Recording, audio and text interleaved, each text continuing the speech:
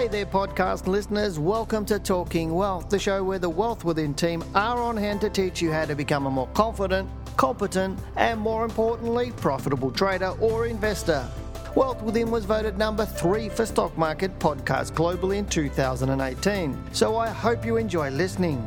We cover topics from trading to investing, as well as wealth creation to ensure you can achieve your financial goals. Because as we always say, lifestyle matters. As a global leader in stock market education, you can fast track your journey towards financial freedom by studying with Wealth Within. If you'd like more information about our government accredited courses or to listen to more Talking Wealth podcasts, head over to the Wealth Within website and click on the News and Media tab.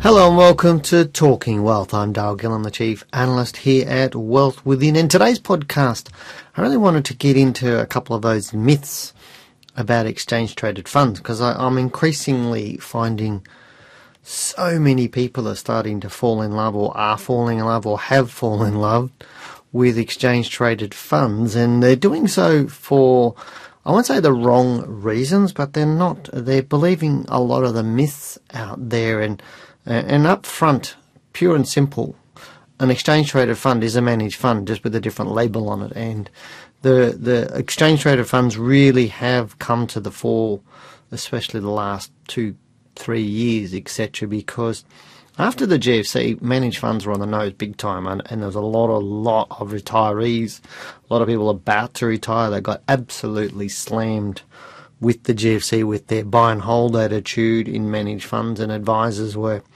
kept them in the managed funds even though the market was falling, and they didn't perform very, very well, as you can appreciate. And I met people that lost not just hundreds of thousands of dollars, some people lost millions of dollars because they were locked into these managed funds, etc. So, and the managed fund industry really got decimated because a lot of people were setting up self-managed super funds and managing shares themselves directly, going into direct investment. So the amount of money going into managed funds was, nowhere near as great at what it was, and yet the managed fund providers still had, their staff, buildings, all the things that they had to do. So basically, exchange-traded funds then were born. We'll think, well, let's give people the perception they've got far more control by giving them an exchange-traded fund or a managed fund that can be bought and sold through the stock exchange. So that gives the people perception. So when you're investing in an exchange-traded fund, you can buy and sell an exchange-traded fund just like you could BHP or Rio or any other stock. And so that gives the buyer or the person on the buyer of the exchange-traded fund the perception that they can buy and sell at any time. And they can, very, very much so, but people don't do that generally. Most people are buy and hold, and the vast majority of people are buy and hold. But the market for exchange-traded funds or ETFs has seriously exploded, especially over the last few years. And investors generally say to me, I want diversification. And the thing is, you don't get diversification by buying an exchange-traded fund. That's a huge, huge myth. Buying an ETF on the top 200 stocks in Australia, or buying an ETF on the All Ordinaries Index in Australia, or that's not giving you diversification. That's just a huge myth. You're just buying one fund that invests in the marketplace. You might as well just buy the top 10 stocks on the Australian market. You'll get better diversification. But more importantly, you actually get better returns. There's over the last 10 years, if you just bought and hold the top 10 stocks on the Australian market, you would have outperformed any of those index ETFs, and you don't get that diversification. The law of diversification, when you're buying an indexed or index ETFs, it just breaks all the laws in my book in terms of diversification. You're way over diversified, and you're paying for that within the fund. And a lot of people don't understand. They think, buying an ETF, I don't have fees. The fees are all wrapped up within the fund because somebody's managing that fund. They need to get paid. So the fund manager's actually got all the fees wrapped up inside the funds, even though you've bought and sold them, or you can buy and sell them on the ASX and there's only brokerage to you. all the fees that they charge are all within that ETF, and they're the things you need to know. People don't manage things for free. So the myth that they're free is not necessarily all. You're not paying those fund management fees, administration fees, all those sorts of things.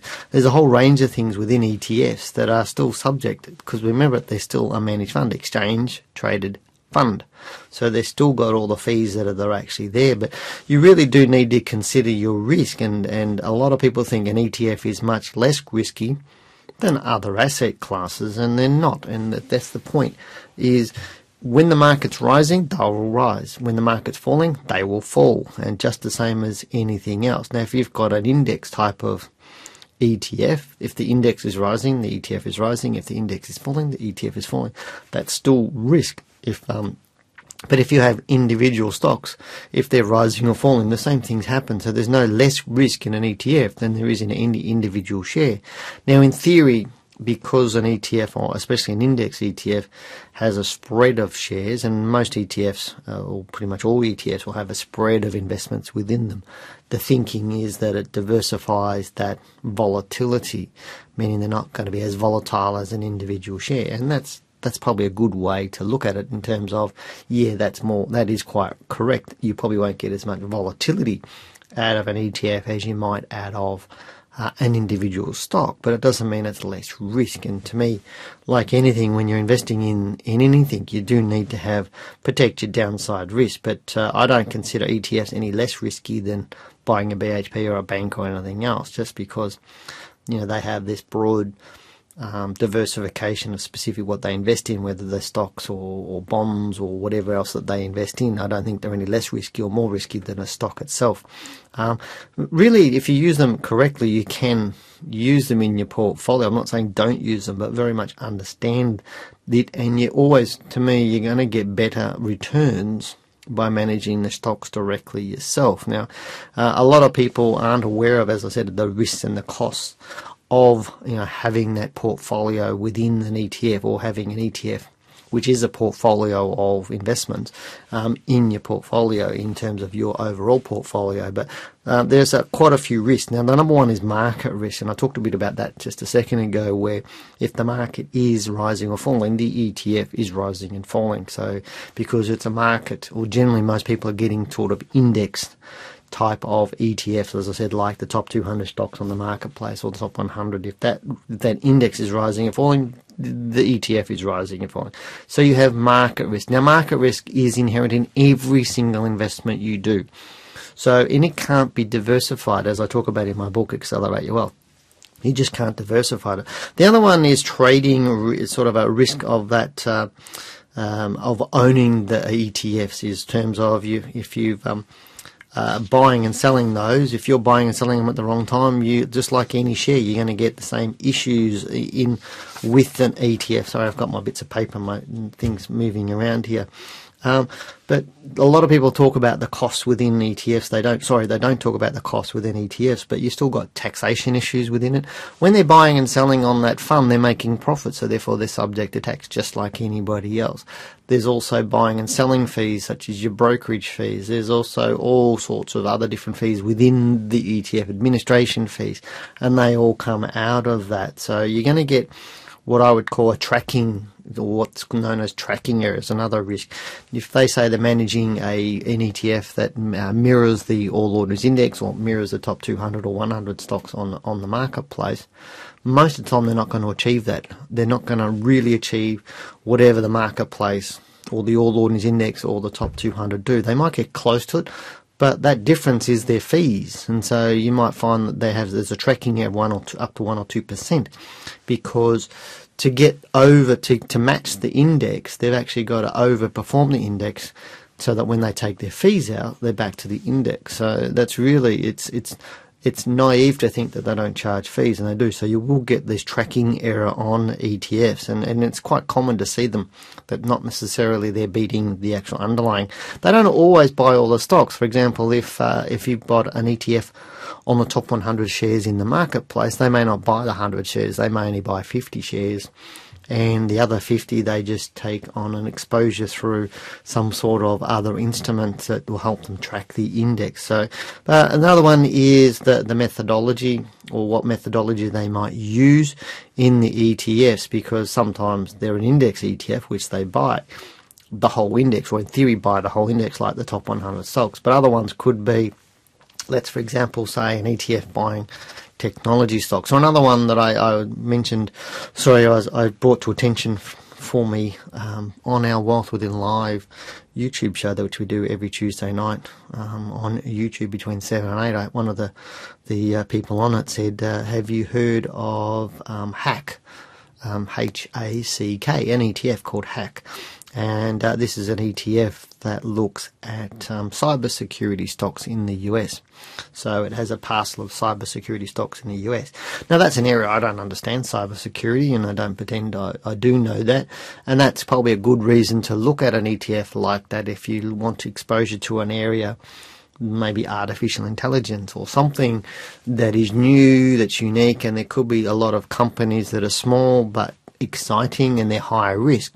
So you might buy an ETF in that sort of area because they can get a spread of stocks to reduce the risk, but in an area that is or could be nice growth area, and it could be medical research or some sort of area that's a little bit obscure, but to do the research properly on the stocks within that might be a bit difficult. So leaving up to the professionals to do that and get a spread of shares within an ETF is quite a nice way to use an ETF. But that methodology type of risk can also be its downfall as well. So it's another type of risk. There's also a counterparty risk where because a lot of people don't understand, even though you're buying and selling an ETF on the exchange, the other party, you've got a counterparty who's managing that. So whoever the ETF provider is the counterparty. If they go belly up, then where's the ETF? And so that's what you've got to look at, is there's other risks in that. Just because it's there doesn't mean it's any more or less risky than anything else, because you do have that counterparty risk. Now, also there's closure. When talking about that is closures. The ETFs close all the time. Whereas, companies get taken over, you get stock splits, all sorts of other corporate actions. Well, ETFs get closed down all of the time. They get opened up all the time and they get closed down. So there's also that kind of risk that you might have a commodity ETF, or you might have an index ETF, or a currency type of ETF, or one like HACK, like I mentioned, on a specific sector, which is cyber security. But they might decide they're going to close it down, maybe because they're not making enough money out of it, and simply they just close it down.